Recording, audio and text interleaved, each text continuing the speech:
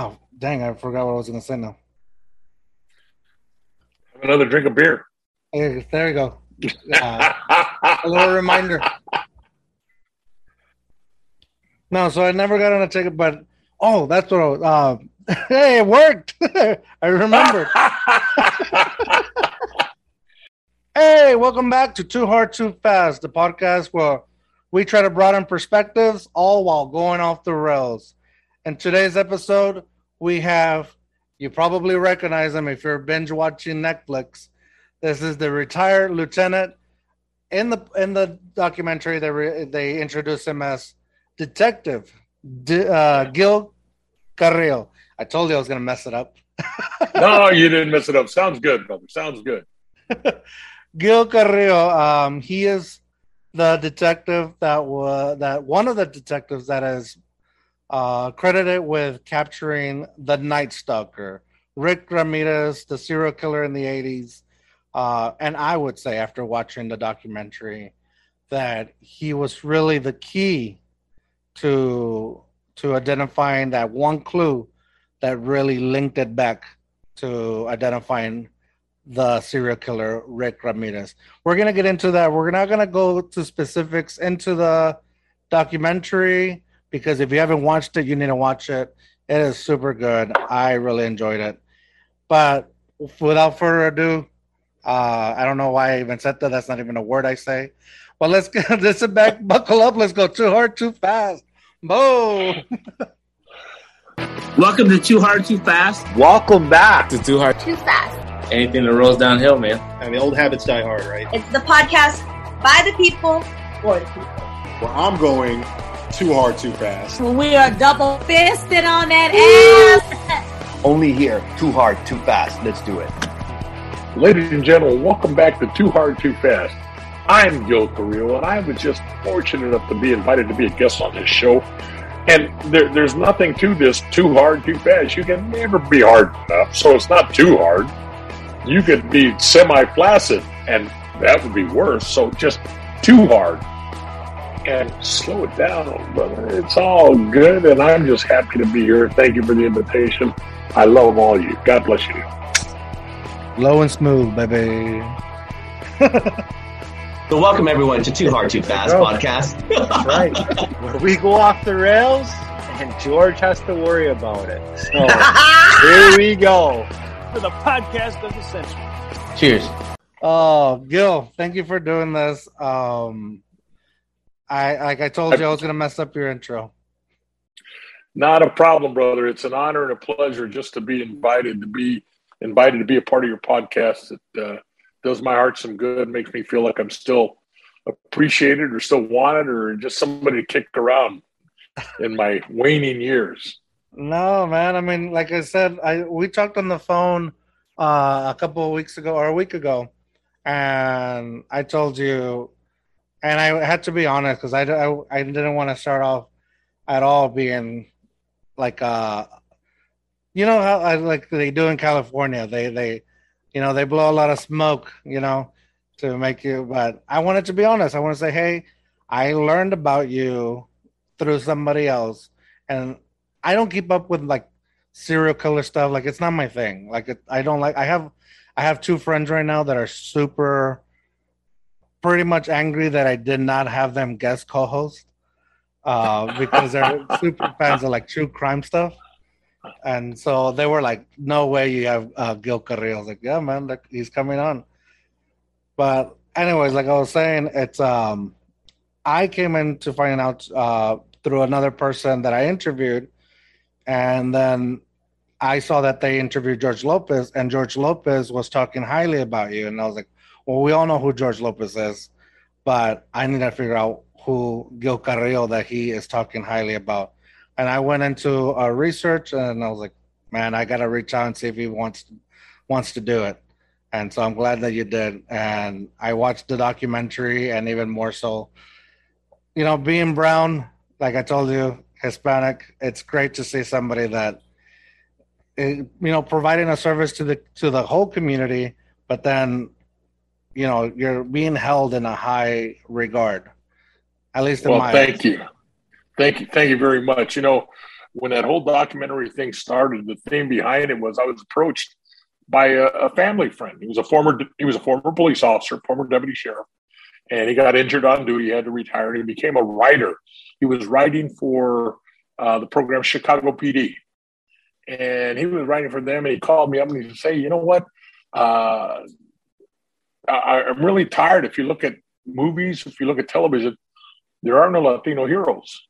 All Latino portrayed movies are either killers, drugsters, thugs, robbers.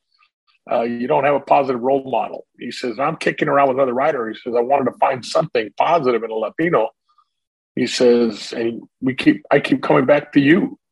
So that was the genesis behind it. And unfortunately, once everything got to roll, he couldn't even be a part of it. Even though he's a writer, he couldn't be a part of it because he would working with Chicago PD, and then he left Chicago PD and he became a writer for the Mayans, MC. And he was under contract, so he couldn't leave there. And so his partner that hooked up with me at first, we had gone out to dinner and they threw some idea, we want to do this. And I told him, quite honestly, I don't give two shits about television. And it's not about the money. I'm retired now and I'll never be rich. I'm comfortable. And this all sounds well and good, but I've been approached before by many people that want to do something. And that's what they do, I guess, in the business. Everybody has an idea. They write it up and then they got to go sell it. They got to go pitch it to the networks. They all get turned down. So we got nothing. And I won't sign contracts until it's all ready to rock and roll. And so the first guy, next day, my friend called me up and he says, "Hey, that writer, man, he was all turned on. You really excited him. He was good." And I said, "Well, good for him." I told my wife last night, "Hey, I got me a good steak. I got me some wine, made a new friend. That's all that matters. If this never happens, it doesn't." Well, next thing I know, about a year and a half later, the same guy wants me to go out and have dinner with him, with a director now. And so I went and met him for dinner. We talked, and that guy was all jazzed. And he says, "I'd like to do this. Would you go along?" And I said, "Yeah." He said, "Okay, I'll have my attorney." So I said, "You don't have to get an attorney. I don't need to sign a contract. I'll shake my hand with you." And that's good enough to get this project rolling. And you have my word. I'll talk to nobody. I won't give up any information. It's you and me, brother. Let's roll. And because he said he wanted to do it. And that's what started it, and was all he liked the idea of a young Hispanic. And this guy's white, Tiller Russell, great, nice guy. And he said, "I like the idea. A young Latino, nobody believes in him. It's his theory. This is what he wants." And that's the way it really was. And in the end, we come out ahead. We're victors because we captured him. He was arrested and he was prosecuted successfully. So it was all good. And so many people said, "Why are you doing this? It's so old. Other people have done stuff for documentaries." And I said, "Hey, it's not my money. It's their money. Let them do whatever they want." And it came out to be not because I was part of it, not because it was my case, but Netflix had, for the first time in Netflix history, a documentary that went to #1 within a week and held the #1 trending position for a week. And then it went to #6 in the world. So somebody liked it. Somebody watched it. And as a result, when you were saying in the beginning, your friends are into that true crime and they wanted to be co-hosts. Well, George Lopez, the Mexican comedian actor, he's into true crime. And I didn't know this. I didn't know about it. I had paid to go see George at least 4 or 5 times. And all of a sudden, a friend of mine calls me up and says, "Hey, I just heard on the radio, George Lopez says, anybody know Gil Carrillo? Have him give me a call. Here's a number. I want to get in touch with him." So I called, left the message. We finally made contact. He wanted me to go golfing with him. And we talked for 35, 45 minutes the first time. I said, "Well, I don't golf." And he says, "All right. Well, how about coming down and having a beer?" I said, "Well, I can have a beer. That I can do." He said, "Well, come on down with a couple of friends and have some beer with me and my buddies." So I went down there, and the place turned out to be right in the middle of a residential neighborhood, a studio. It's a nondescript building, block walls, no writing on them. And I go in there, and it's the studio. And I said, well, where do I sit? He says, right there in front of the mic. So I just sat up there. There was an empty chair. And I had no idea what was happening. And I mean, and they don't say quiet on the set. They don't say nothing. You just sit there and bullshit. And that's what we did. And the show was a success. That first one was a success. His viewership went way up. It was so much fun for me. And as it turned out, as time went on, George and I have become friends. He's a nice guy. So many people thought he was anti-police, and yet here I am now. He calls me his co-host, and I was a cop for 38 years. So what does that say about him hating police? He doesn't.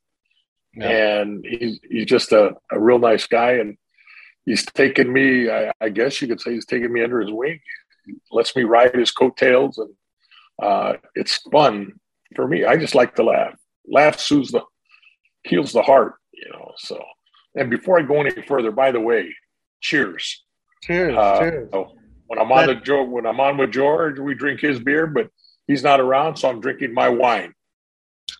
And all my glasses are printed. It says, Casa Carrillo, vino con amigos. So here's to you.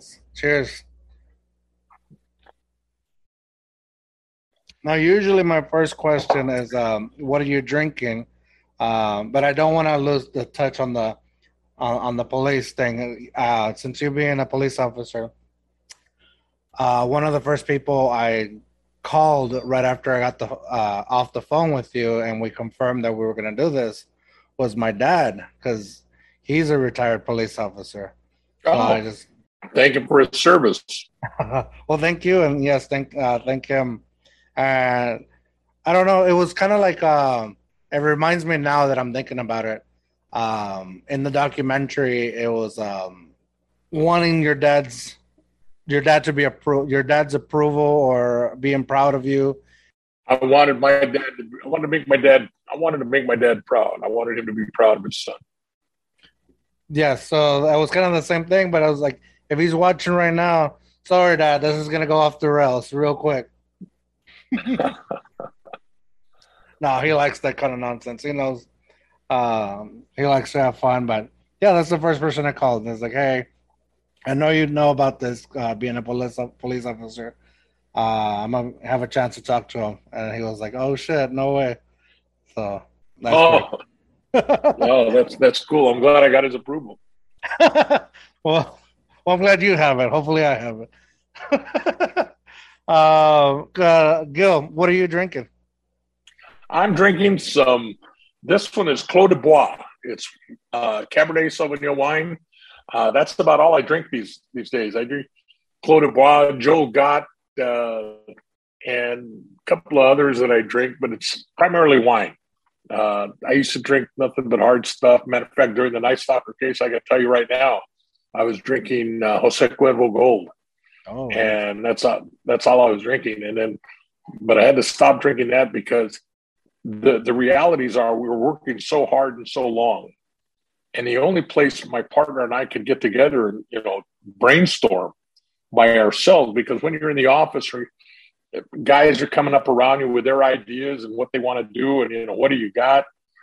And when you're out in the field working, well, then you're interviewing, you're talking, So the only place we could get a chance by ourselves was every once in a while we'd be able to go to a bar. And we can't get drunk. We wouldn't get really drunk because we were exhausted. We were tired. The captain is quoted in the big paper out here saying we were working 16, 18 hours a day, 7 days a week. And so we'd stop by at a bar and have me a couple of shots of tequila and then vámonos. We got to go home. We'd talk, take notes on bar napkins. And then we'd go home. Well, I'd come home and the wife, she'd say late night. And I'd say, yeah, another late night. And she smells like you've been drinking. Right, late night. Well, if you have they one can tequila, step that out real quick. Yeah, if you have one tequila, you may as well have a dozen of them because it gives you breath of a buffalo's ass. Cuervo Gold does anyway, so it's easy to smell. So I'm drinking that rum. I was drinking vodka, drinking anything I could get my hands on at the time, and then I eventually just stopped. I've never been a big beer drinker, and the only time I drink beer really is with George. I like the stuff he puts out. But other than that, it's always been the guy that broke me in at Homicide got me turned on to wine, and that's all I drink now. Nice. So I'm gonna ask you to rate it. But last time I did this, the guest told me that I should do it first because then they look like idiots at best trying to do my rating scale. So I'll do it first that way because there's no way I want to make you look anything less than the Gil Carrillo. So yeah. Oh, if it gets to that point later on the podcast of this episode, then cool. But right now, I'll save you this part. So I'm drinking this 90-minute Imperial IPA from Dogfish Head.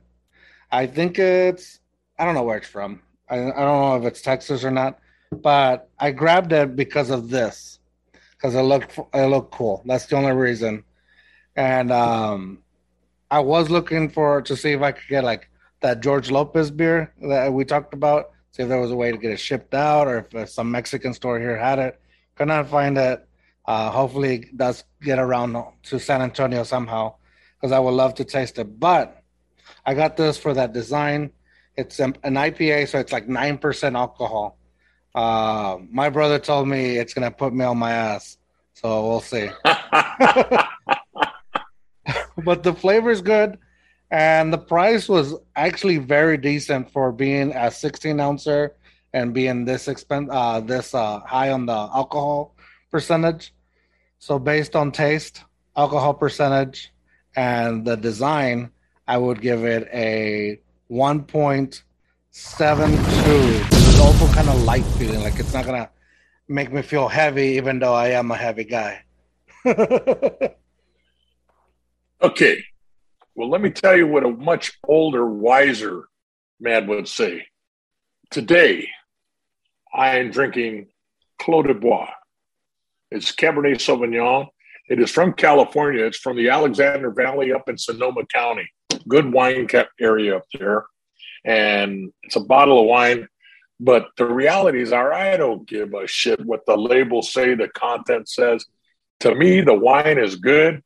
I don't care what it is, and I've tasted maybe a 1. But once you start drinking this stuff, I haven't tasted below a 2. They're all good, brother. They're all good. And see, when you're this old, hey, just keep it coming. Just keep it coming. Everything turns into a I don't even have to worry about ice because you drink this at room temperature, so I don't have to worry about keeping it cold. Nothing fancy about me. I don't even care if your patas were clean when they were smashing the grapes. It all tastes good going down, and it all comes out clean. So I don't care.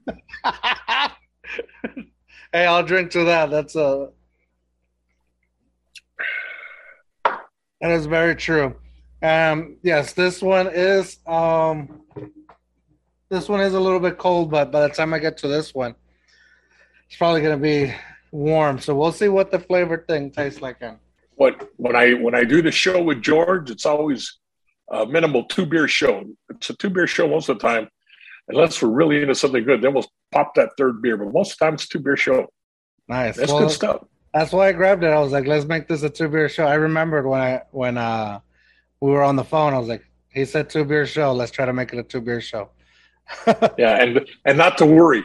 This bottle was open. I have this special thing that keeps the oxygen out, so nice and fresh. But I've got plenty of bottles where this one came from in my wine rack. Matter of fact, I think, behind my head over here, I got that's one wine rack.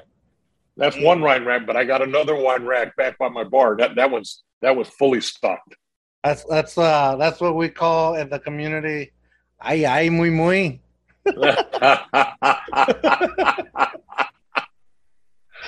But I like that oxygen thing. I'd never seen that before. Like I always do that. Like trying to push it back in. No, you get this thing, and what it does is it sucks out all the oxygen in there, which ruins the wine. It just sucks it all out and pull it out, and you can see. Let me put this. Now you see those lights going on? It's sucking the oxygen out right now. Makes a little humming sound. That's because there's not much wine left in there. We'll finish this one off and pop another one before the show's over. Trust me. Nice. I like that. I need to get me one of those. But my wife always says, I don't know why you even bother dirtying a glass. Just drink it straight out of the bottle. Yeah. Yeah. I was just in Chicago earlier. Let's see, we're in July. Okay. Last month, I was in Chicago. And I met I went back there to do some speaking. It was a fundraising event for wounded veterans and surviving family members of cops killed in the line of duty. So I went back there, made some friends, great people from Chicago. I can't stop talking about the cops back there. And met one guy that sent me home with a mason jar, like a jar of mayonnaise of homemade moonshine. Oh, man. And the stuff was good. And it didn't taste like, I think of moonshine, I've tasted it before, and that's nasty, rough stuff, man. You could drink it or get it and rub it on your elbow. It's cure-all. And this stuff was smooth, tasted like apples, so like an apple martini. And it was even my wine, who's a non-drinker, I said, taste it. Come on, just one little cachito. She tasted, this ain't bad. She didn't have any more, but at least she tasted it. Well, I just got 2 more bottles sent back to me. They sent 2 more jars last week. And I took one to a 4th of July little barbecue of my wife's primo side of the family. We were down there, and one youngster said, "Oh, man, this is bad." And they kept egging him on. And I just kept laughing. I said, "Toma, mijo, go ahead, have some more. And my daughter was making me, "Hey, go ahead and drink. Your wife's not here. Nobody's going to get in trouble." And his dad is a good friend of mine, and his dad was there.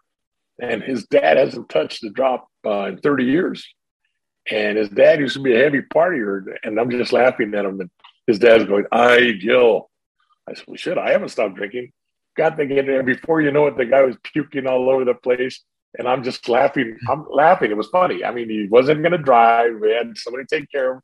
He just washed him up. And I'm saying, "Toma más, cabrón. You can do this." Yeah. Okay, so I've never had like true homemade moonshine, like the stuff that people make on their own. Like I've had it, the ones that they sell at the store, things like that.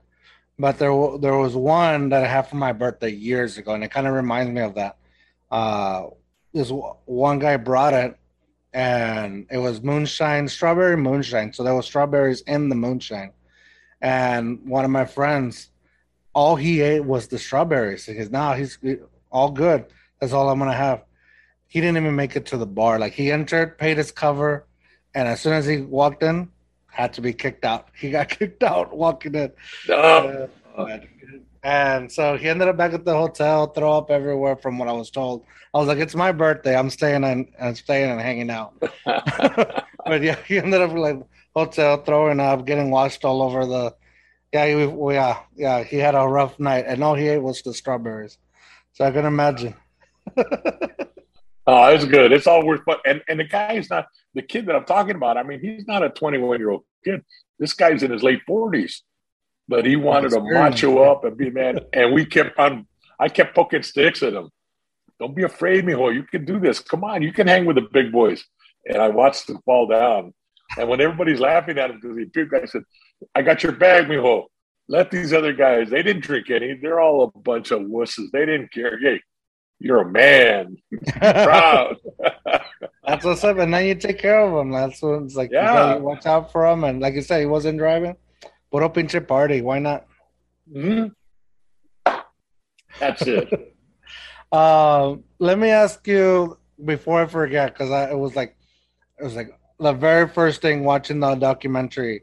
I gotta ask him about this. They introduced you as someone that they called El Cucuy. Why did they call you El Cucuy? When I was a patrol deputy, I'd been out there for a few years. We went out on a prowler call, and we were the backup unit, so we went there second. The handling unit was a friend of mine, but he sent his trainee.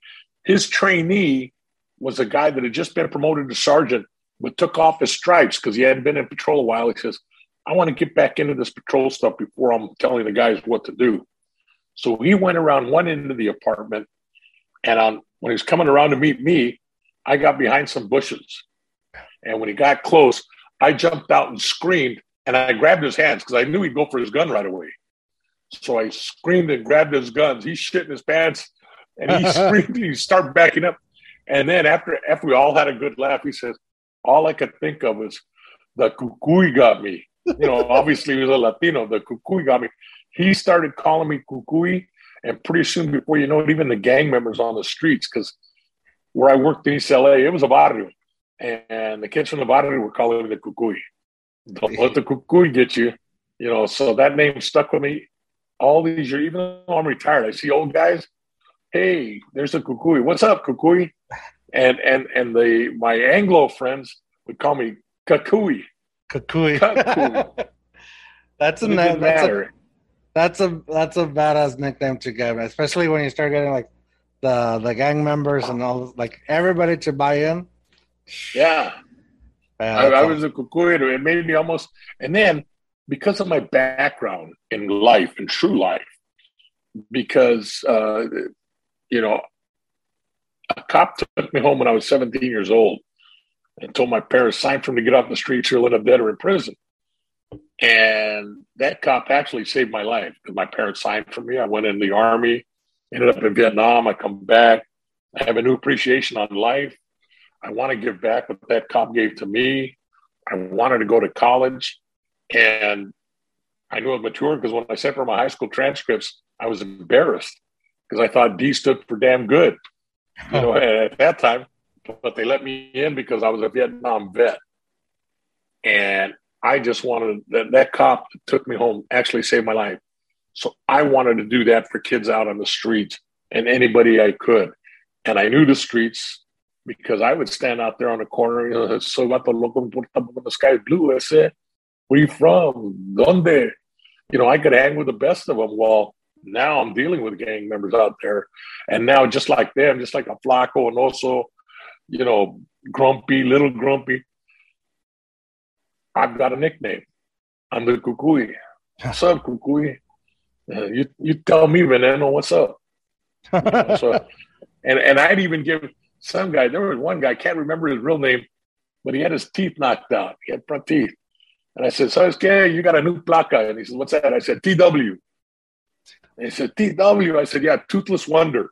That's you, brother. TW. And so he was all proud. Hey, I'm TW, eh? So it was good. My past helped me out. I know growing up in a police family, or, my dad, I got to meet all kinds of police officers, and now you had some that were like super strict, and you can't get away with nothing. And then some that were also super strict, but they remember what it was like when they were kids or whatever. So they kind of like, nah, I'm not going to put you in for like this little pendejada. Like I'm going to, let it slide, but at the same time, not going to ruin, you have a choice. Like, and so that's really cool that you did that and or that guy did that for you, which later in life it turned out and all kinds of like good things. With the other thing, El Cucuy, some would say, some compare El Cucuy, for people that don't know what El Cucuy is, they compare it to the boogeyman. But yes, I would say, growing up Hispanic, growing up Mexican, I would say El Cucuy is worse than the boogeyman because El Cucuy comes at daytime or nighttime. It don't matter what time it is. I thought, there were two things you didn't want to mess with. You didn't want to mess with the cucuy, and you didn't want to fuck with the Llorona. The Llorona was terror. And give me some tequila. Hey, one tequila, and I'll start seeing her. 2 tequilas, 3 tequila, I'll start dancing with her. La Llorona, man. I don't know. Every bridge, every city has a bridge where La Llorona exists. Oh yeah. Oh, there was one. I remember there was this one. So I'm from Eagle Pass. That's my hometown. Live in San Antonio. Eagle Pass? Eagle Pass, Texas. So it's a small border town. But I came to college in San Antonio, stayed here, but I would drive through Uvalde, which right now we know Uvalde or Uvalde because of what happened. Yeah. Sure. So, Uvalde obviously is for people to know, it's in the middle between San Antonio and Eagle Pass. But there's a bridge, and I think it's right before you get to Uvalde from Eagle Pass. And everybody, La Llorona right there. You don't stop on the bridge, don't stop. Things get weird. And it just happens to be like also the most darkest place between Eagle Pass and Uvalde. And I never bought into this stuff. Like I grew up with listening to La Llorona, and I got scared. And then Cucuy, I think the Cucuy still haunts me. Like I always close the closet door because of a Cucuy. Now I'm gonna have to close the closet door in case Gilbert's there. El Cucuy, the real Cucuy. No. Now I don't want to interrupt you, but I got to say, what a good wife I had. Right now I was busy. I texted her while I was talking to you because the first bottle was empty. So I texted her. I said, "Could you bring me another bottle?" And so I am now sporting a bottle of Joel Gott. Same thing, Cabernet Sauvignon. This one's also a California wine up in the same wine country area. It's very good. And let me see. It's also a 2. What a lucky guy I am. It's also a 2. Yeah. And you know what? The cool thing of that was like the seamless handoff, because never did she come in screen or anything like that. Oh, no, she won't come on screen. It took almost an act of Congress. In the documentary, my wife is in the documentary. She did not want to do it at all. She's an introvert. I call her affectionately Sister Mary Clarence. She's the nice one, the religious one. You see the old cartoons, the angel over here saying, "No, don't do it, don't do it." I'm the devil on this side saying, "Do it, do it, do it, do it." Right now, when you were talking to me and I finished that first bottle, I texted her real quick. She was in the other room. I said, "Could you please get me another bottle of wine?" She brought it in. She won't go on camera. She did not want to do the documentary. And I asked her, I said, "Dear, I can't force you to be in the documentary. I'm asking you, because just think of the good it'll be for other wives of other cops. They'll be able to see this, what you went through, and it'll be able to help them." Well, she did it. And I've had so many people come up and tell me, "Hey, she stole the show." She was honest. It was touching. She was sincere. And so we've been, when I came out of the Army, I had 3 goals. One, to go to college, one, to become a cop. The third one was to hook up with my ex-girlfriend that dumped me when I was in Vietnam. She gave me a Dear John, and man, my corazón was broke. I mean, here I am fighting over there, nothing, and now she's going out with some other chango over here.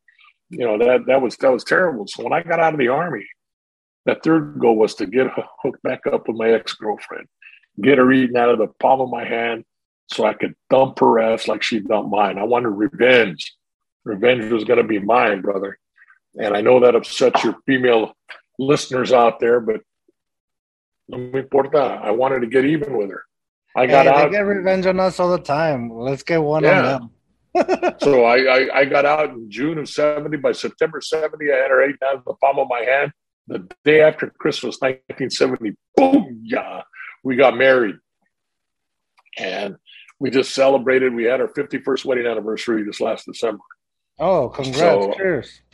Cheers. It's all on her, brother. She's the glue that has kept this family together. She's always been a stay-at-home mom. Because of that, we ain't had shit, but we live comfortably. We're happy. And she's the glue that keeps everything together. So 51 years, she brought me a bottle of wine right now, and I'm just fortunate. I'm lucky to have her. I must have missed it. So did you get revenge, or was she your ex? No, she was my ex. Oh, 2 out of 3.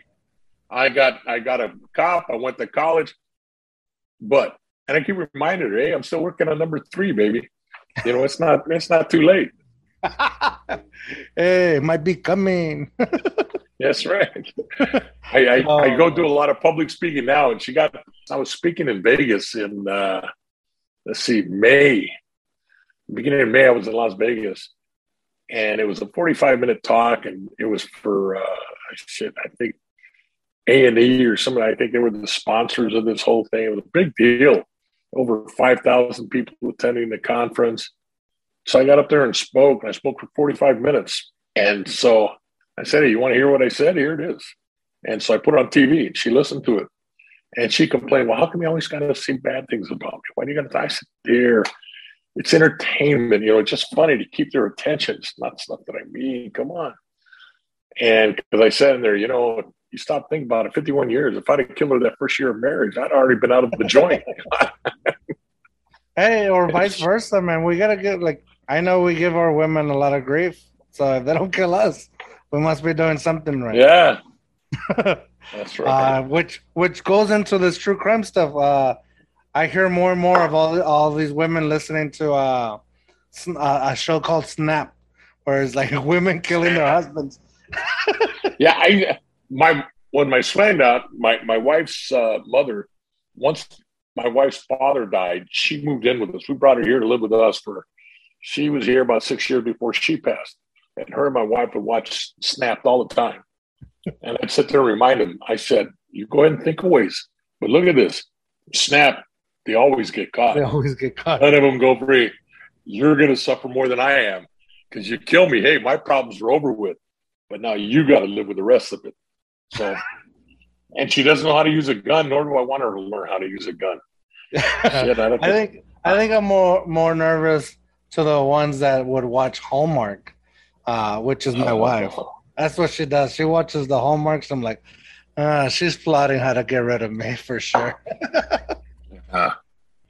Okay, so going back to your wife being in a documentary, I think that's definitely one of the things that captured my attention because, obviously this is close to home and the fact with my dad being a police officer, but never did he have to go through like a serial killer kind of thing, in a small town.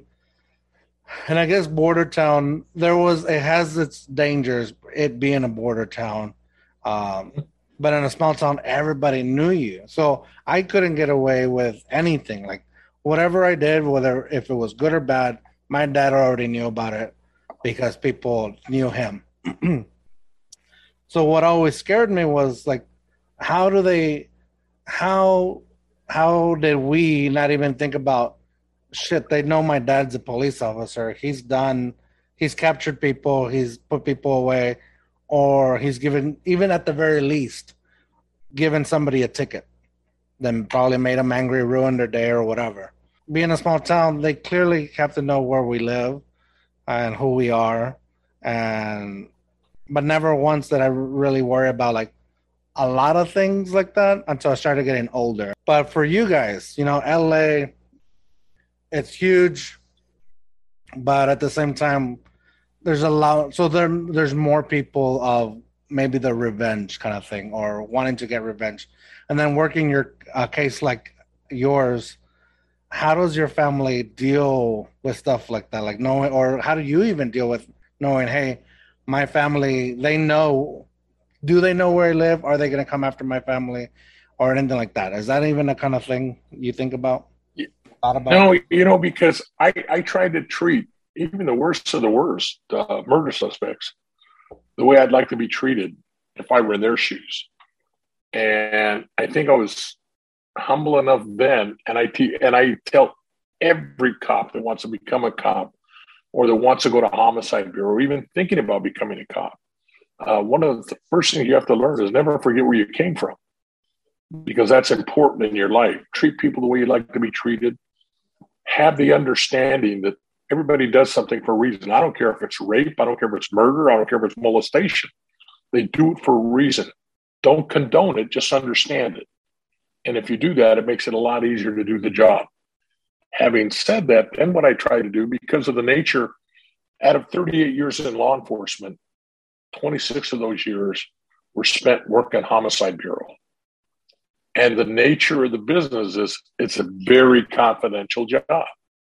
So I can't talk about what's going on in this case today because who knows when. A small world. I told you, I think I mentioned, I was just back in Chicago a couple of weeks ago talking for these guys. And one guy comes up and he remembers he met my daughter when he was out here from Chicago because some Chicago cop went to high school with my daughter before he moved back to Chicago. And so they came out here, contacted her. Hey, can you get somebody show us around, show us a little bit. They were out here for a Chicago Bears game. And so got him to one of the substations, got him some shirts, told him what restaurant, called him my buddy, hey, get him over here. Let's take care of these people. Well, it's a very small world. So if I come home and start talking about one of my murders and my daughter or my son talks to somebody that they went to high school with that is now living in New York, well, they've got phones. They come back and forth. And before you know it, there's shit all over the place. So everything was very confidential. So I kept work and family separated because I never forgot where I came from. I was not hesitant to go to the, you go to the Mexican party sometimes with the familia and you know how they turn out. People get all borracho, they get loose. And so you got to watch, but you never forget where you came from. Those are my roots. Okay, well, let's go back there and have some fun. Today, I'm not a cop. Today, I'm a family man. I'm a friend. And I don't do anything in violation of the law. And if most of the time I have a designated driver. And thank God, that's the way it is all the time now. But before then, I was very, very fortunate. I don't condone any of that stuff. I just understand it. But that's how I kept things separate from my family. When I had a long talk with my son, he was in his late teens, early 20s. And he was early 20s. We had a man-to-man talk. And he said, well, Dad, you never told me anything about what you were doing, what was going on. I had to explain it to son. I couldn't. This is why I can't talk to you about this stuff. They didn't know. So I was able to keep work and family separate. And that's the way it had to be. And so it worked out for me. And fortunately, I had a strong wife to keep everything else together. Yeah, that's definitely a good thing. I know my mom kept them in line for sure. And it's true. I don't think I've ever really talked to my dad about his cases. I don't think he ever even told us anything. And again, small town, so nothing like LA. But yeah, it really didn't matter. I never talked. My kids, I was in Vietnam and I was in some heavy, combat stuff. I've never talked about Vietnam to my kids. And I never talked about police work to my kids. There was just nothing to talk about. And then earlier this year, February this year, I met up in Arizona I was there to speak in Arizona. And one of my pilots who I've been looking for years, we found each other on Facebook. And it had been 53 years since I seen him. And I loved the man. I respected him. And we hooked up in Phoenix, Arizona. A friend of my son's who had gone to school with him here, gone on to college, was now the director of news for the NBC affiliate in Phoenix. And they reached out, hey, can we film this? This is big time stuff, knowing that you're meeting your old pilot. And so I got to meet my pilot. And over 53 years, they were there. When we met, we hugged. I cried like a baby. It was very, very, and he did too. It was very, very touching. But it was the first time they'd ever seen anything like this. They don't know about what kind of combat missions we were flying and what we did. We were lucky. You pray that you just made it back alive, back to the airbase, much less make it back home to see the family again. Yeah. And as it turns out, one of my pilots that I flew with in Vietnam, turns out we just found out a few years ago, he lives in the same city I'm living in now. And we bumped into each other by accident. And I introduced him to my family, and there he is crying, and we're crying together. And he said, Mrs. Carrillo, he said, I want you to understand. He says, these are tears, not only of joy, but my heart, because we didn't know if we were going to make it back home alive, much less to have the ability to come back and see each other and meet our families. I never thought this day would come. And so here we are. So it was So I kept everything away from my family. All the bad stuff. I don't know if I know my dad loved his job, he everything. I don't think he lived and breathed being a police officer. But yeah, he never really. But I don't know if I also wanted to ask those kind of questions. I think when he came home, he was just dad. That's all it was. The only thing I don't know if you have any sisters, but my daughters learned when they became of age and they started going out. They stopped telling people who their dad was, because as soon as they'd meet other guys, they'd find out who their dad was. Other cops would sit there and say, "Oh, see you later." Psh. They wanted nothing to do with my daughter because everybody knew the kukui. Yeah, and so they didn't want to do it. And a very, very good friend of mine, and he lost his life. He got murdered on the job. He was a boxer, and I used to be a ring announcer for the department. And I come home from a murder one night. It's about 2 a.m. I drive up, and he's sitting out in front of my house with my daughter in the car. And she was an adult, she was in her 20s already. And they'd been out on the date. They're out there talking. And I didn't even look at them. I didn't want to say hi. I didn't want to I don't want them to know. It's like I just ignored them. And I walked in the house. I said goodnight. About 2 weeks later, I ran into the kid. And he comes and he says, "Hey, Gil," he said, "I'm so sorry. Man, I didn't know that was your daughter." And I said, "Hey, Jerry, she's an adult. You're an adult. You guys make your own decision. You don't have to apologize to me. I just went in. I didn't want to bother you guys. You do what you got to do." And then he ended up getting killed in the line of duty. So that's just the way things were. Yeah. No, so they stopped telling people that their dad was a cop. Well, I did both of them. I did where I avoided saying my last name because then I was like, "Oh, you're his son. You're so and so's son." And my dad doesn't like social media, so that's why I don't say his name. But yeah, I would never say my last name in certain cases because of that. But then if I was in kind of trouble, I would say, that's when I'm like, "Hey, my dad's so and so." They're like, "Okay." Not that I was doing anything stupid, really illegal. Yeah. It never came down to it. I know. My kids knew. They didn't want to bother the cops by using the name, because I told them, "I ain't going to get you out of trouble. You got in, you get yourself out." And I can remember one of my kids used my name, and I heard about it, because they courtesy call. "Hey, this is what happened. This is what's going on. This is your daughter." And I said, "All right." And I had another call for some guy had stopped one of my daughters for speeding. And so they had the desk call up mine. And I was out on a murder scene. They're saying, "Hey, Gil, got a cop, got your daughter stopped for speeding. You want him to write her a ticket or no?" And then I got pissed off. I said, "You tell that no balls piece of shit, do what he has to do. That's what he gets paid to do. I'm busy right now." Because I know it. If I say write her a ticket, well, he's going to write her a ticket. If I say don't write her a ticket, he's going to tell her, "I was going to write her a ticket, but Gil Carrillo said don't." Oh, I said, yeah, that's the worst. Have the balls to do what you got to do, and don't bother me with your pendejadas. If you can't make a decision, don't ask me to make your decision for you. Yeah. And I was pissed that he even bothered me with it, but they didn't. They on the night of my retirement party, I remember one of my daughters got all pissed off. She got a ticket on the way down there, but she wouldn't tell them about me. She wouldn't tell them anything. Fortunately, my compa was there, and he worked the station where she got the ticket at, and he says, "We'll get it taken care of. Not to worry." But how they did it, I have no idea. I want no part of it. We'll look into it, is what he said. We'll look into it. But I wouldn't get my kids out for any problems like that. Yeah, you get yourself in, you get yourself out. Yeah, I think my dad, I always remember my dad said, "You only get one. You only get one." But after that, that's it.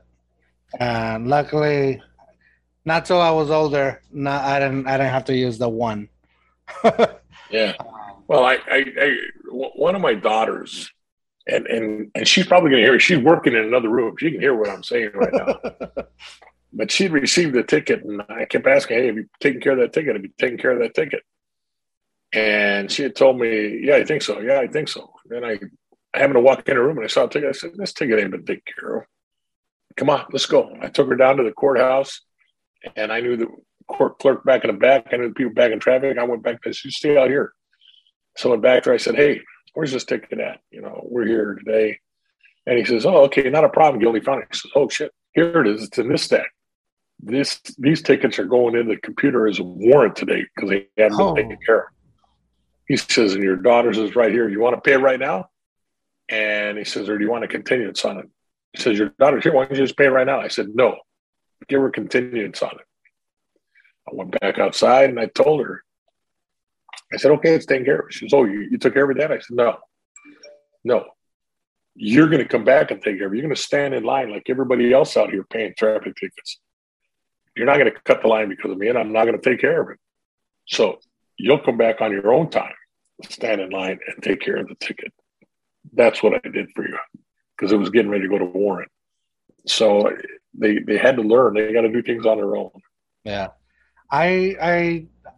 My mom would always say, don't do anything that's going to embarrass your dad. So luckily, never got into like crazy trouble. Never even got a ticket in Eagle Pass. And I say that knocking on wood because I don't want to have to be driving down 35 years old now, getting a ticket in Eagle Pass. But yeah, one of the things that, oh, dang, I forgot what I was going to say now. Have another drink of beer. Hey, there you go. A little reminder. No, so I never got on a ticket, but that's what I was. Hey, it worked. I remember. So when I was saying that I've never used my dad's name like for like really crazy things, there was only 2 times, maybe 3, but 2 of them were the same thing. Since it's a border town, I would always cross to Mexico. I have family in Mexico. I was Mexican born in Mexico.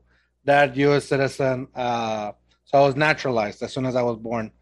But anyway, family in Mexico, I would go and visit them, or I would simply just go get my haircut in Mexico.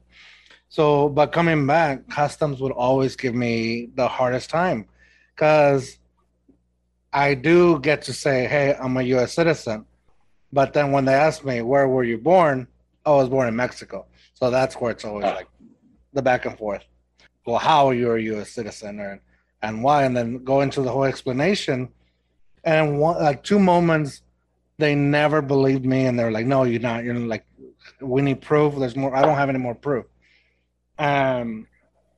This was before like needing a passport every time you said, like before you were just U.S. citizen and then they wave you by. Or at the very least showing your ID. So I think I showed my ID. It's like, this is what I have. And I think at the time I was already in college. So here in San Antonio, I was visiting. So anyways, long story short, it got real bad. They were trying to like get me to the back. I'm like, dude, I'm not going to the back with you. I'm a U.S. citizen. And I tried losing my accent, my, Mexican accent, getting rid of it. And I think it's not completely gone, but for the most part, it turned into its own weird thing. It's like a Texan accent, it's a Mexican accent, and it's just like George doesn't open his mouth kind of accent. It's more Texan to me than Mexican. well, and that's all from really trying to get rid of it, which now I regret. But anyways, going back to that, I even got upset that the guy asking me questions had a Mexican accent. I was like, dude, you have a Mexican accent. I know. I'm just, and I was like, where are you from? And I was like, where are you from then? And so like that was it. I was like, you're going to the back. We're going. And he's like, no, we're not. And then I threw my dad's name. And that's when like, oh no, I'm sorry. Like we didn't realize it.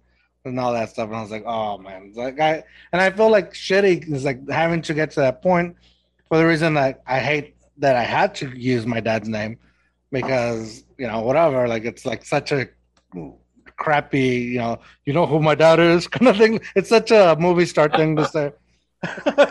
But it's but also like I felt like demeaned. I was like, dude, come on, man. Like, clearly there's nothing going on, but whatever. That's a whole other thing. And then the second time was a police officer. I don't know if he was like just new to the area or what. He got mad at me for crossing in front of him in a parking lot, crossing in front of him. And he stopped me, even turned on the lights. My dad was sitting inside the restaurant the whole time.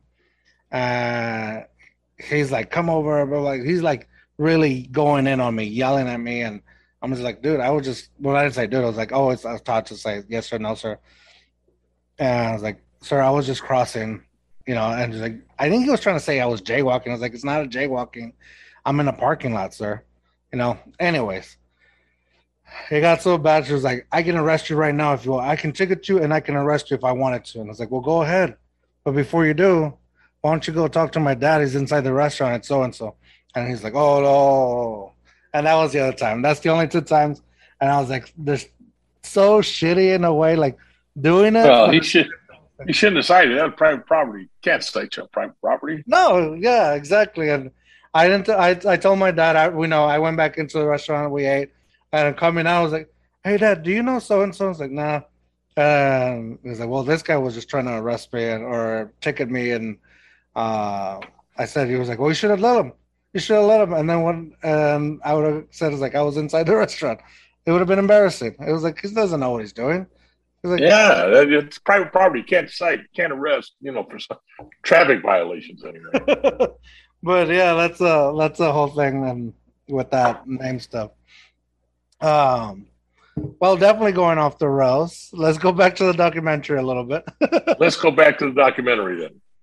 So the other thing that I really found really interesting from the documentary was that you kind of made that connection, the shoe connection. And I don't know, maybe DNA in the 80s was not that big. There was no DNA we had no DNA then.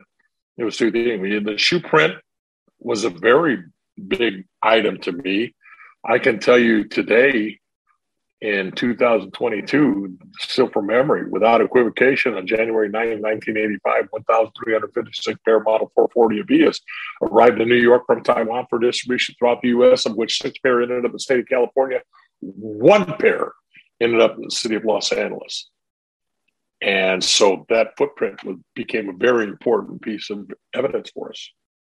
Well, yeah, I mean, I can't believe even you guys found that out, that there was only 1, and the likelihood of 1 pair. I figured LA would have at least 100. It was a brand new shoe. If had it been a Reebok or a Nike or an Adidas, yes, but it was a brand new shoe. And we sent our criminals up to Oregon to meet Mr. Jerry Stubblefield, who was the Oregon track coach, and he held the patent on the shoe. We learned everything we could about the patent. We sent him up there. Then we put 2 guys on, hey, track this shoe down, and that's how we find it. Plus, it was easier. It was a black pair. There weren't many black pairs out there like that. And so that's how we were able to track it down. And just to show that leave nothing, no rock unturned. If you look everything you can, you put everything in. And back then we didn't have DNA. And back then fingerprints weren't automated like they are today. There was a lot of things that weren't there. And it just relied on other means, hard work. I remember when I pulled 2 guys were on their day off, 2 homicide investigators on their day off, and they were out golfing. And I said, time to come back to work. We need you right now. And they weren't happy. So what do you want us to do? I said, find this footprint. Find the shoe that goes to this footprint. And they said, where do we start? I said, I don't give a shit. Start at the Orange County border and work your way west through LA County. This is what we need to find right now. And so they did. They found it. They did good work. That guy was later described as the intrepid John Yarbrough. He took care of all our evidence. And I told one of my friends, because John was a brainiac. And I said, watch this. I'm going to tell John that his name will go down in history because in closing arguments, the DA said the intrepid John. And as soon as I tell him that, he's going to look up the word intrepid, see what's going on.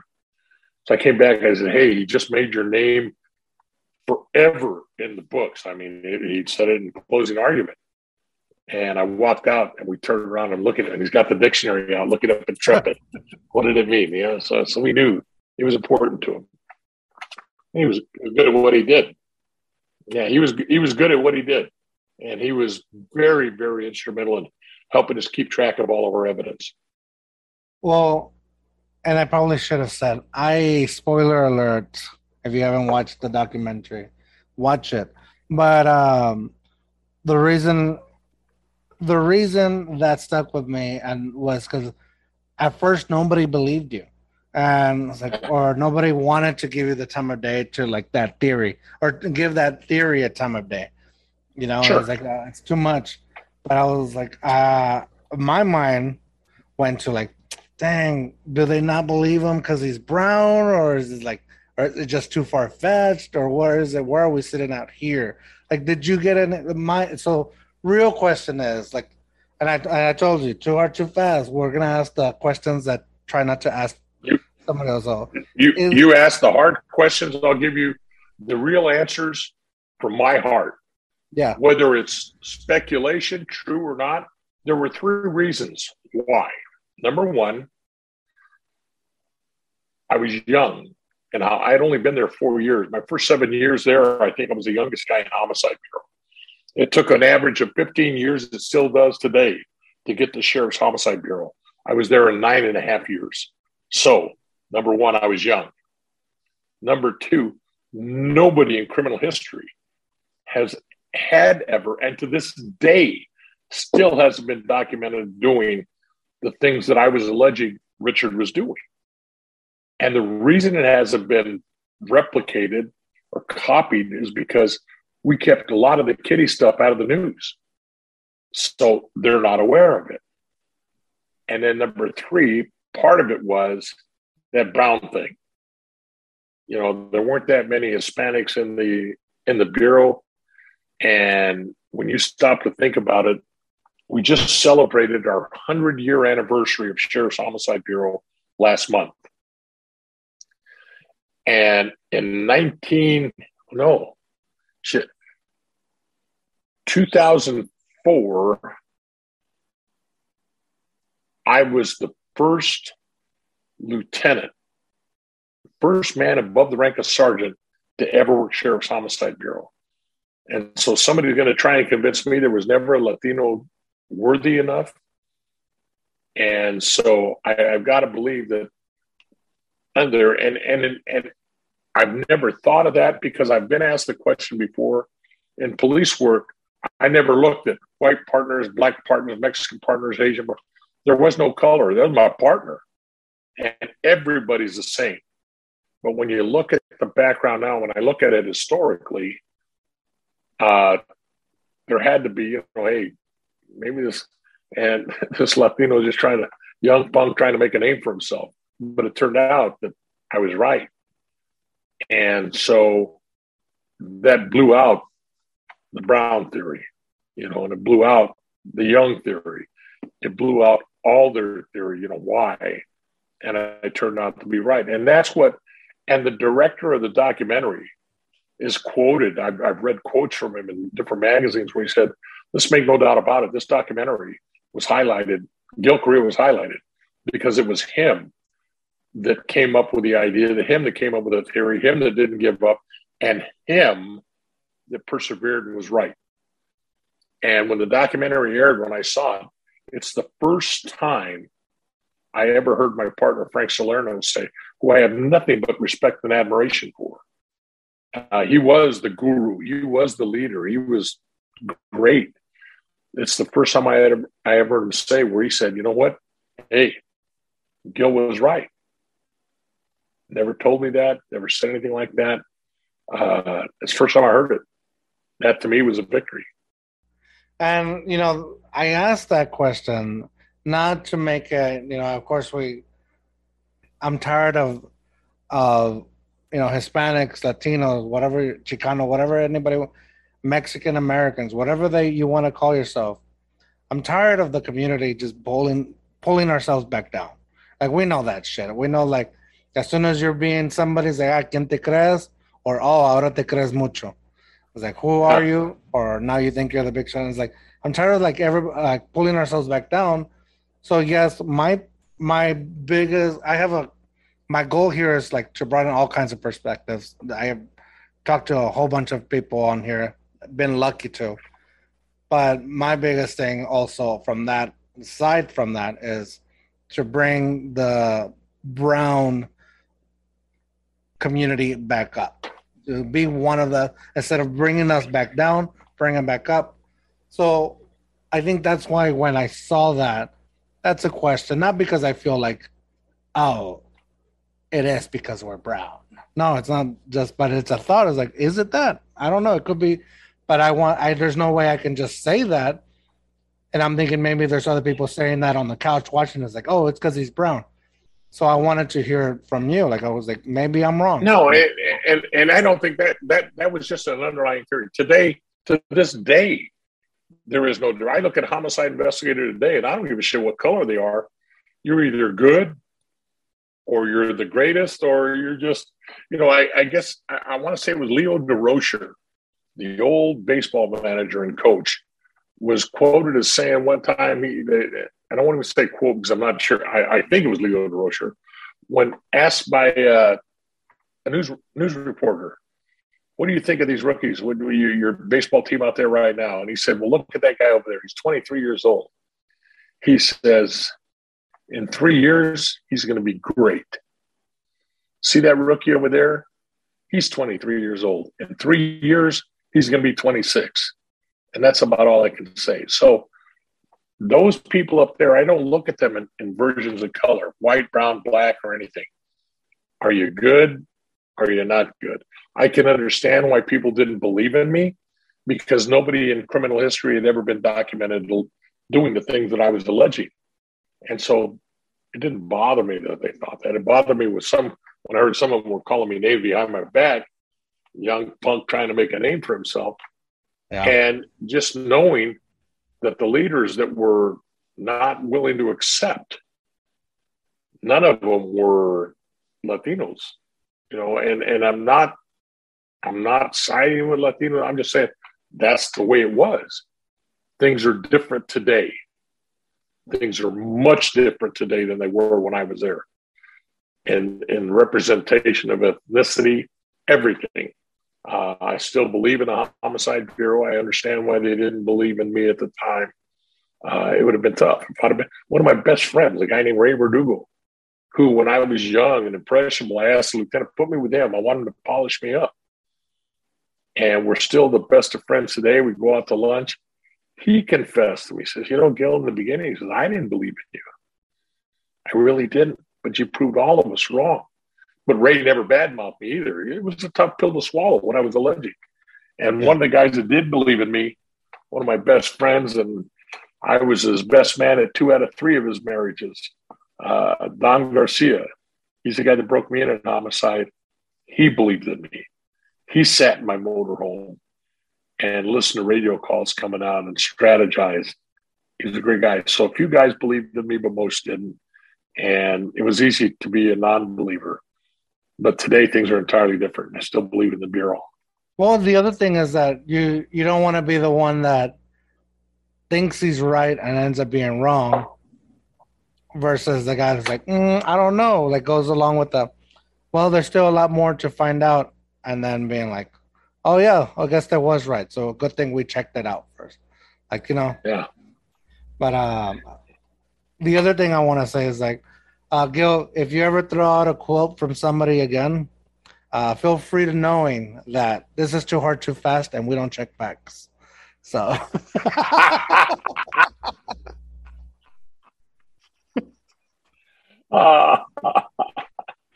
Okay, since you don't check facts, I'm in the Guinness Book of World Records as having the longest sex drive in America today. Well, there you go. That might be true. We don't check them here on Too Hard, Too Fast. Maybe the people that are watching, they might comment and say, meh, but that's for them to do. Not for us. We are here on our second beer. It's officially a 2-beer show. There you go. Told you, it's all getting better.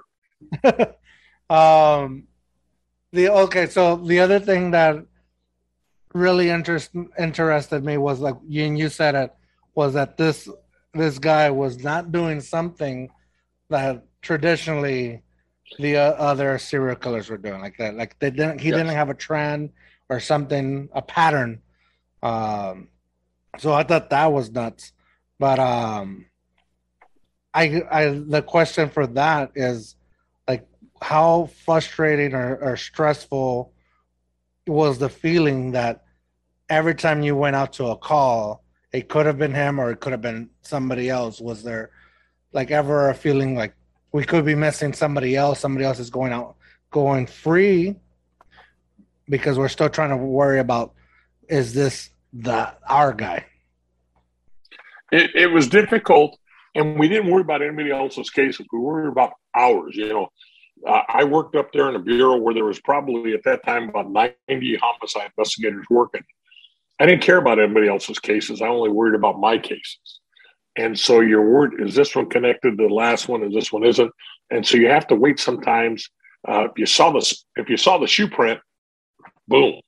And a lot of the surviving victims all had the same physical description: tall, thin, light-skinned, Hispanic or Caucasian, disheveled hair, stained gap teeth, pungent odor. And so you had the same things going around. It's just that it was hard because his only consistency was his inconsistency. He sometimes killed with a knife, sometimes used a gun, sometimes blunt force trauma, sometimes manual strangulation, sometimes ligature strangulation, a machete. He did it all. And so it was tough. So you'd look for little things. And when you go to a crime scene, everything becomes very scientific, and you look at it at that time very closely. And I was just watching one of these programs that my wife watches all the time, and it was like 48 Hours or one of those programs. And the new detective was going in there. She'd only been a homicide detective for 6 months.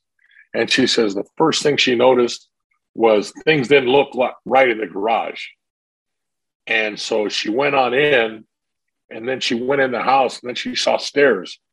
And she saw something that looked messed up down the bottom of the stairs. So she went up the stairs, and then she looked into the bedroom, and she could see the crack of the door. There's a victim in there, and he's laying down, and she could see his feet. And so she went inside. Then she saw the blood and everything inside. And I'm sitting there saying, okay. And I watch these programs because I like to stay sharp, even though I'm retired. But I sit there and I stopped, I paused it. I said, okay, number one, a seasoned homicide investigator would have said something wrong right there in the garage. Let's get the crime lab out here to clear a path for us. Let's find out. Let's let them do their job first. Then we can go in, because every time you walk from the outside into a crime scene, you take something from the outside in. And every time you walk inside and you walk out, you take something from the inside out. So let them clear a path. She never should have gone past this point to that point to get up there to that point, because she's screwing up. She's contaminating the crime scene. And so I see these things. And so you have to be very cautious of how you work and what you do. And that's all you can do. Little things that make a big difference.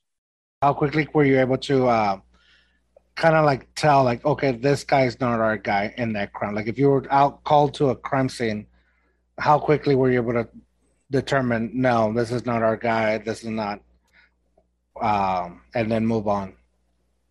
Once we got involved in the case, once I got involved in the case, because what happened was I got the first one March 17th of 85.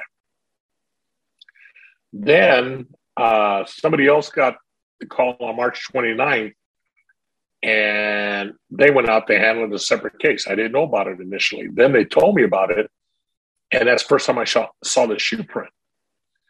Then he hit again in May in another city, a contract city, Monterey Park, and he went out there. And so during this time, I'm looking at physical and suspect descriptions, and they sound the same, but there wasn't evidence.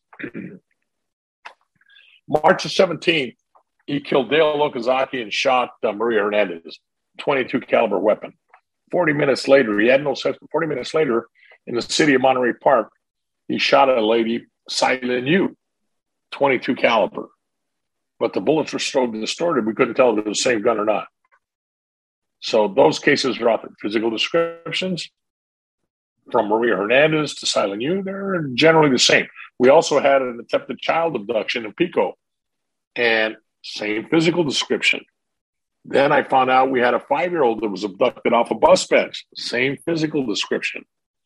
And so you're looking at these things and they're all adding up, but you don't know. There wasn't anything solid, no real physical evidence that was there. I owe everything, my knowledge, the working the case, from a professor that I took at Cal State LA, a guy by the retired FBI agent by the name of Robert Morneau.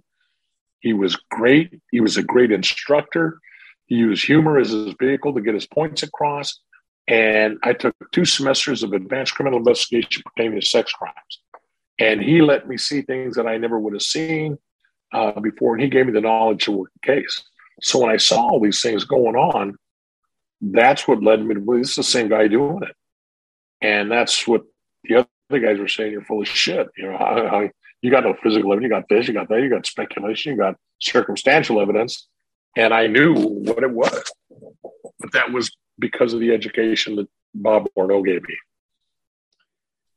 So moving forward, well, actually, with what you said, the pungent smell going out, like that people kept telling you the description and the pungent smell was a thing that was on there. How he was visiting family, like, spoiler alert again if you haven't watched it. The thing is, he was going to go visit a brother. My thought when because I think the pungent smell thing was also part of the Netflix documentary. I thought if he looks a certain way, smells a certain way, but he's visiting family, he must have been visiting family between that time span, right? Or maybe he wasn't, but in April, he was back in El Paso. We know that. The month of April, we had nothing happen in California, and we knew he was back in El Paso. How did you guys know he wasn't? Because we did a workup on him, and he attended a baptism back in El Paso at the time. Oh, and we knew that. Now, let me tell you about that pungent odor.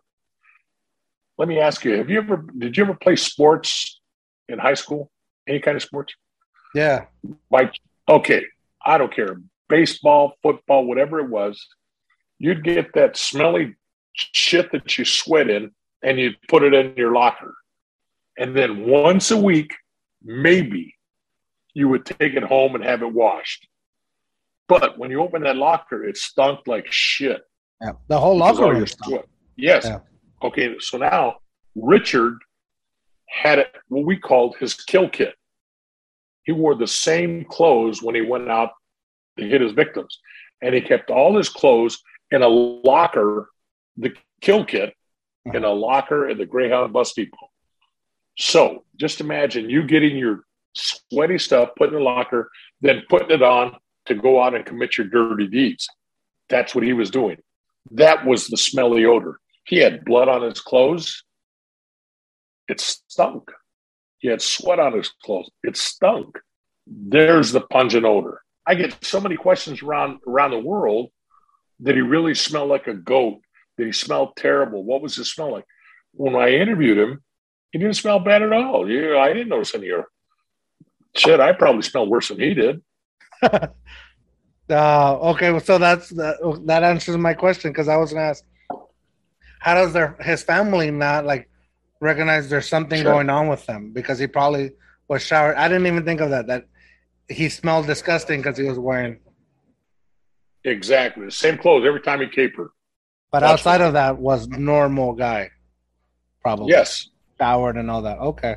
Other probably had foul breath because of his. He probably had foul breath because of his teeth. But even at that, we were sitting across the table from each other, and I didn't notice anything extraordinary. Yeah, and his yellow teeth or whatever could have been smoke or stuff or whatever. Sure. But okay, that makes sense. Because that's what I was thinking. I was like, man, if I notice anything off from my brother, I can quickly say, "Oh, something's not going right with this guy," and I need to see, "Hey, man, you doing good?" So I wonder, like, if the parent was not the parent, but the family was covering for him, or just didn't notice anything, or if maybe they were No, just deviants as well. I don't know. no. Well, his brothers were no good. His dad lied for him. His dad testified back in court in trial that he hadn't seen that his son was back there for 6 months, from April for 6 months. You know, his son was there in Texas, and so if he's testifying his son is there in Texas, well, that makes him ineligible to be back here coming into these murders. And when his dad testified, I went back. I kept the journal of all the newspaper articles that were being published. And I found an article in there after his dad testified that there was a reporter that talked to his dad the day after his arrest. And his dad said, I haven't seen him in 6 months. So he testified over here that he'd been back there for 6 months, but yet he told the reporter the day after his arrest that he hadn't seen his son in 6 months. I contacted El Paso newspaper and they said, oh, shit, he's not working for us anymore. He went to Miami. I called Miami and I called information. I said, give me the 2 biggest papers you got. They gave me one. I called it up. I said, please don't hang up on me. I'm not nuts. I'm a detective. I'm looking for this reporter. And they said, oh, yeah, you want to talk to him? He's here right now. Put him on a phone. I said, hey, do you remember talking to his dad? He says, oh, sure. I'll never forget it. I said, you ready for a vacation in L.A.? We'll fly you out here. Keep you over here for a week or so. And so he came out and testified, blew Daddy right out of the water, showed the article, testified to it, and just showed the dad was lying for him. Dang. Oh, I wrote down here, Gil was stabbed. When were you stabbed? I was a kid in junior high school at a fight. And it wasn't. Yeah, it wasn't as a cop. I was shot at by cops when I was a cop. I was shot at by a cop, and I was shot at by bad guys. But I was a kid. I was in junior high school, and I got stabbed right in my ass at a gang fight. Dang. And is that when and to be honest, I was more afraid of my mom kicking my ass because I had a hole in my pants and blood all over them. Oh yeah. Yeah, I can see that. I've been in many fights when I was a kid, and the first thought was, if I get my ass kicked, it's not the worst thing because then I'm gonna get my ass kicked by my mom when I show up at home, and that was the worst. Yeah, part. my mom was the tough one. That was back in the day where you got in trouble with school. And it wasn't the school's fault; it was your fault. You're not going to go. They don't lie. No, you're going to pay. Today, anything happens to kids, it's always the school's fault. But not in my family. Not with my kids. They knew. No, we're going to find out. You know, we'll see what's going on. My son, he's 44 years old now, and we laugh. When he was in high school. He cut class because he didn't want to, I don't know, he didn't do his homework or didn't want to see the teacher. He cut one class, but then the pendejo wasn't sharp enough. He didn't know how he was going to get back into class. So he went 4 days without it. Then I got called from the school, and I went down and talked to the counselor, and I brought him in. They brought him in. I said, okay, Cabron, explain this one. And I told the counselor, I said, hey, he may have won the day, but Dad's going to win the battle. You and I are going to get to make sure this guy flies right. And so it did. I don't, it's not their fault. It's my fault, you know, or your fault, son. In this case, pendejo, you didn't know how to do it. I agree 100% with, it's definitely different. It's always, what did you guys do? It was always not the school's fault. It was like home fault. And I think, I want to say has to be definitely a mixture of fault with both, but I definitely don't think it's always the school fault as it is now. Like, it's always the school's fault. I don't agree with that. I attended a conference once when I was working in gangs, and it wasn't a college. It was a Cal State LA, as a matter of fact. And I attended it, and I listened to some doctor get up there and say, and this is in a primarily Latino neighborhood, all Hispanics. And Cal State, bunch of Mexicans going there. So this is a lot of cops at this conference. And he's saying that the problems in the Latino neighborhoods they are what they eat. Starches, all the starches they eat, beans and papas and rice and tortillas, creates their problems. I got up and I walked out. I said, this Bob also doesn't know what the hell he's talking about. You know, it's the parents that are responsible for what their kids do. You know, let's start putting blame where blame belies, you know. Stop hearing, oh, not my mijo. Toma, yeah, it is your mijo that's bad. You know, and if you just learn how to talk to them, and they're also protective, my mijo would do this. No, it's time to stand up and say, hey, yeah, my mijo's no good. And why is he no good? Because we failed him. Society didn't fail him. We failed him. That's what they got to do. Well, I'll tell you this, Gil. I never told you my day job. My day job, I'm actually a special education teacher. So I definitely thank you for what you do. No. Of course, but I see it. Yeah, that's why I'm saying. Like, I try not to talk about it too much on here, but I definitely do see that it's more on us. And it's like, no, yeah, sometimes the school does fail. And sometimes the parents do fail. And then sometimes but most of the time, we got to figure out how we can fix it together. But a lot of the time, when it's just the parent thing, you can see why. And it's like, they come with, it's a lot of like excuses. And I was like, look, sure. I want to help you. Like, and here's my thing. Like, just how you said, like, you understand when you were a police officer and you were doing your job, you tried to understand, like, hey, I was there once, and I want to give you the benefit of the doubt and give you an opportunity, not just completely destroy your life. Same with the school. Like, hey, if you get in trouble, and not so much me right now, you know, being a special education teacher, but there's certain stuff you can do and be like, hey, I don't want to get you in trouble because I know what that would lead to. So how do we fix it together before it gets to that point? And sometimes you just can't, like, because like there's no help from the parents. And I'm just like, what happened to the world where it's like, yes, we're here with you? The only thing I fault schools for, and it's not the teachers, it's the administration, because they try to keep problems in-house, because to make them public or make them aware of the parents, then it reflects on them. Hey, maybe we're doing our shortcut. So they try to keep things in-house. They fail to notify.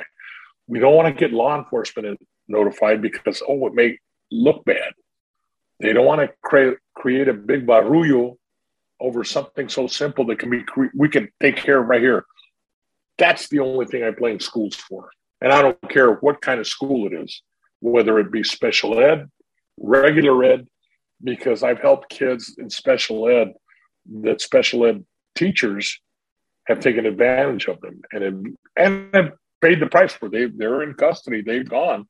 Doesn't mean all special ed teachers are like that, but something that could have been identified because, and I don't want to bring religion, just like when they had the big scandal with Catholicism, the priests trying to cover up and keep their own in. That's the only thing I blame school districts for, is their failure to make notifications, failure to make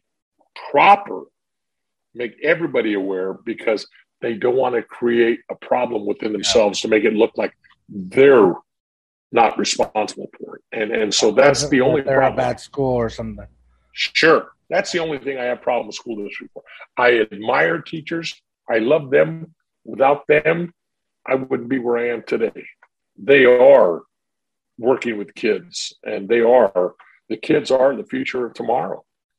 And so we need to do everything we can to help them out. For sure, man. For sure. One funny story to bring this back into like a little lighter situation. When you were saying about your son skipping, it reminded me about, and I've never told this story to anybody. So here we go. Dad, if you're watching, sorry.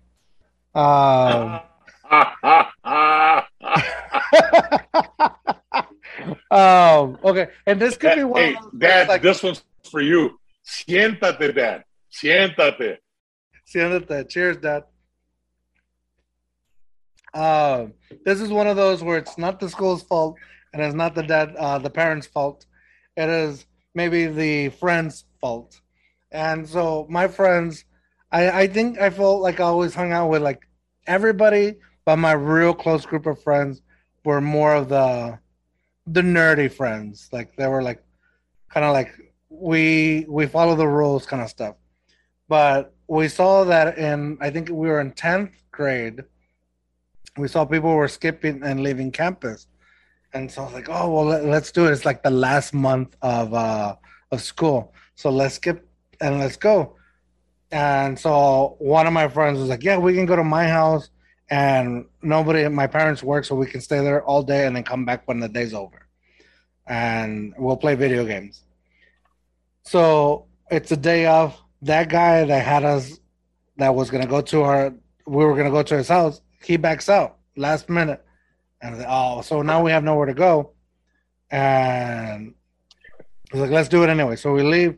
And then we were walking through like the town. And I realized everybody knows me. If anybody sees me here, they're going to notify my dad. And my dad's going to know that I'm not in school. So there's no way we can walk the streets and not get caught. So my idea was like, let's walk through the tunnels. And we had like little like tunnels, canales, like that we can walk through. And it was like, well, where do we go to? It's like, let's go to Mexico. We're right here. We're really close. Let's go to Mexico. So we did. We walked all the way underneath as much as we could, like to like nobody see us. And as soon as we got to we got to the bridge, we jumped out and crossed into Mexico and whatever. Now we were free. Nobody in Mexico knows me. And at the time I was like, not even thinking like what could have happened to us in Mexico. But I knew Spanish. You know, I was like, you can't confuse me. I look like I'm from here because I am from here. So no worries of that. We spent the whole day. We bought, we had some cash with us, so we were able to eat. We bought some chips. We bought soda. We hung out on the riverbank of the Rio Bravo. That's what we call it, like the river that separates the U.S. from Mexico. So we were watching the Border Patrol just back and forth, and then we realized, I think they're going back and forth because they think we're looking to cross. We're like, let's get out of here before we get into some real trouble. Oh man. So that story. Did you get into trouble? No, we never got into any kind of trouble. Nobody, like I said, nobody has ever heard this story. This is the first time. Okay, Dad. It's okay, Dad. Nobody. Like, we didn't get into any trouble. We made it back to school. The only trouble we did run into was one of my friends had to use the restroom, and like to go number 2. There was it was a pay to use restroom. Like it was he had to pay a certain amount of pesos to use the restroom, like to even open the door. And he goes in, realizes there's no toilet paper.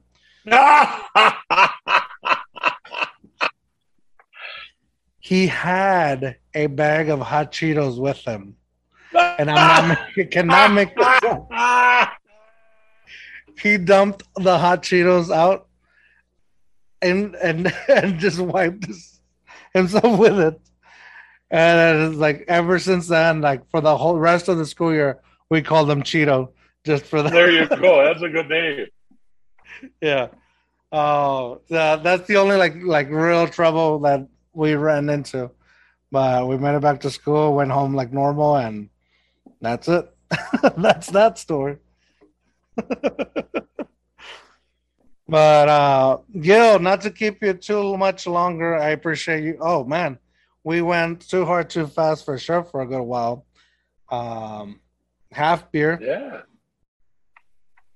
Cheers. So, 2 final questions. The first one is, what and this is my wife's question. What truly made you, because she was watching the documentary with me and she was like, what makes somebody want to be a cop? But I think she was thinking in terms of nowadays where things are so polarized. But even then, my answer was like, what makes anybody want to be anything? So for you, what made you want to be a police officer? It was the fact that one deputy sheriff, Alfonso Arias, helped me get off the streets.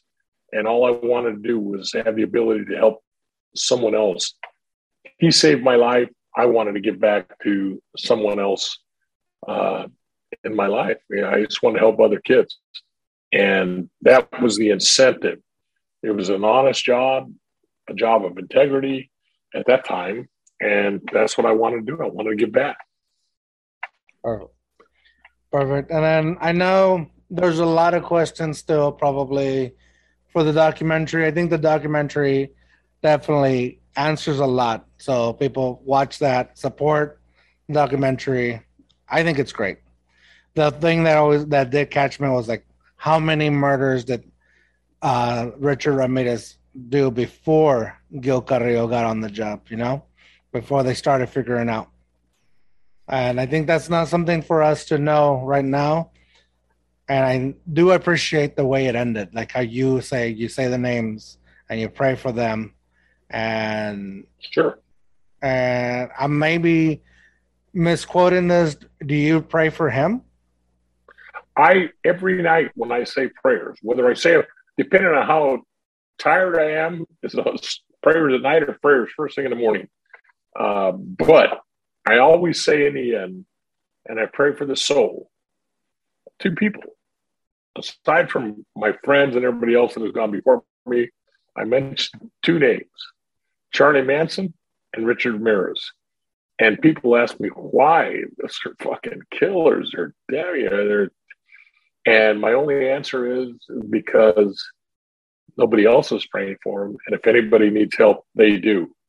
And if you believe in the good Lord, and I'm not an angel, and I'm not advocating or I'm not talking religion, but if you believe, he was all forgiving. And so I have no say-so on what happens to them. If they're in hell and they're burning and suffering, so be it. It wasn't of my choosing. All I can say is I offer prayers for their soul. I still do. Two worst, and there have been other murders. I don't mention any other murderers that I've convicted, but those are the two worst guys that come to mind that were full of the devil. And when I talked to Richard said, I said, Rich, what you know that I can't. If I tell you that much, Lucifer will kick my ass when I get down there. So I still pray for his soul. And I'm not ashamed. I'm not embarrassed. And I know some of my colleagues that say, why? Fuck him. That's just what I got to do. And I'm secure in who I am. I like that because I'm definitely on the fuck him kind of side. But sure, that's more because I'm seeing it from an outside thing. And it's just like, I'm seeing it as like just a citizen. It could be anybody kind of thing. It really doesn't matter. If he's in hell suffering, fuck him. I like it. That's what he deserves. But I'll still got to pray for his soul. That's just me. And I don't care if anybody disagrees, likes it, dislikes it. Like I said, I'm secure. I won't say I disagree. I like the idea of it. I like it a lot. Like you said, it's not for me. It's not for me to decide what happens to him. Yeah. Whether. Nor do I pray for any of the other guys.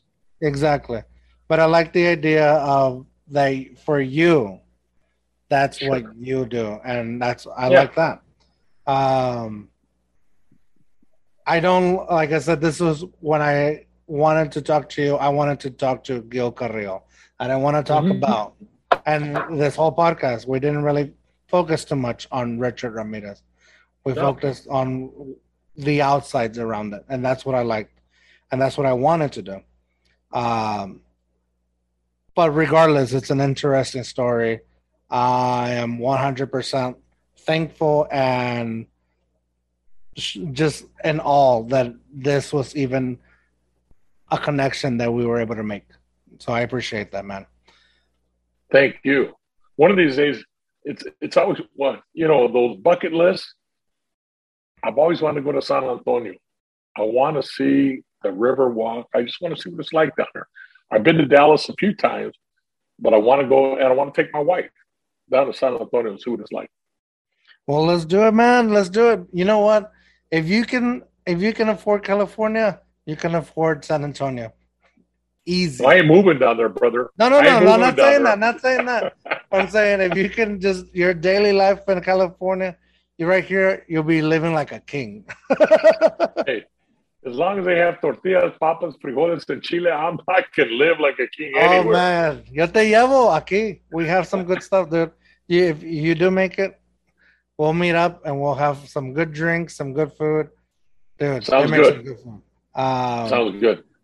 So I appreciate it, but leaving you with the final question. Do you have a too hard, too fast story? A time where you were too drunk to function, a cautionary tale, words of wisdom, or anything you feel comfortable sharing with us? I'm going to give you perhaps words of wisdom of an old man. And there's the old story about the baby bull and the daddy bull looking over the top of the hill, and there's a bunch of cows down in the valley. And the baby bull says, "Come on, Dad, let's get down there and fuck a cow." And the daddy bull says, "Hey, let's take our time and fuck all of them." So, from an old man to a young man, I tell you, don't get too hard too fast. Slow down, brother, and spread the wealth along the way. It's a lot more fun. God bless you. Dude, oh, man, you killed it. I don't know if anybody's ever going to top that. That is perfect. I'm glad you even fucking threw that too hard, too fast in there. That's good. There I appreciate it. Instagram. We didn't even talk about that. Do you still do you want people to... I'm on Instagram. Real Gil Carrillo. Real Gil Carrillo, and I got one of the little blue things that says I'm the real guy on the end of it. Not to take away from your podcast, but please, any of your listeners, listen to George Lopez, Oh My God Hi podcast where I'm the co-host. Doing that, we put out once a week. I think we just dropped number 68 the other day. We'll do another one on Sunday. Right now, it's kind of tough. We're doing, just like you and I, we're doing Zoom because he's filming out of state. It's a secret movie, secret location. So we're Zooming out of state. But please follow, listen. George is a great guy. I'm going to go see him. He'll be in Vegas in September. Dang, that's awesome. And fuck taking away from me. This is awesome, man. I'm 1 degree away from George Lopez. That's awesome. There you go. and you know, and if I can be perfectly honest, this has been a fun podcast to do. I've done bunches of them. You know, I'm nobody special, and I've always said that I'm nobody special. So local guys said, "Hey, can you do a podcast?" Sure, I'll do a podcast with you. I'm nobody. I'm no better than anybody else. And so this one has been fun. The way you approached it, the way you drank with me, the way we had fun, the way we left, and you did your homework before you got here. So as many as I've done and what I've done with George, it's a breath of fresh air. Thank you, brother. No, man, that makes me feel good. Thank you for the invitation. No, thanks for doing it. Like I said, even though you keep saying that you're nobody special, I really think you are, man. I really think you really are. And I truly do appreciate that you even came on. I truly appreciate it. My pleasure. You're welcome on here as long as you want to come back on. We'll keep in touch. I would love to have you back on. I'm sure we can talk about a whole bunch of things. So I would love to have you back on. You call me back anytime you want. It would be my pleasure and a distinct honor. If I get out to San Antonio, I'd love to look you up. Go have a taco. I love mariachis. Listen to mariachis. Have a little something, besides coffee to wet our throats. There you It'll be a go. great time. We will, and you have my number. You have the podcast number, and you have my real number. Don't forget to tell your dad I said thank you for his service. I'll tell him for sure. I'll show him this video. Thank you. He'll probably be proud and disappointed at the same time.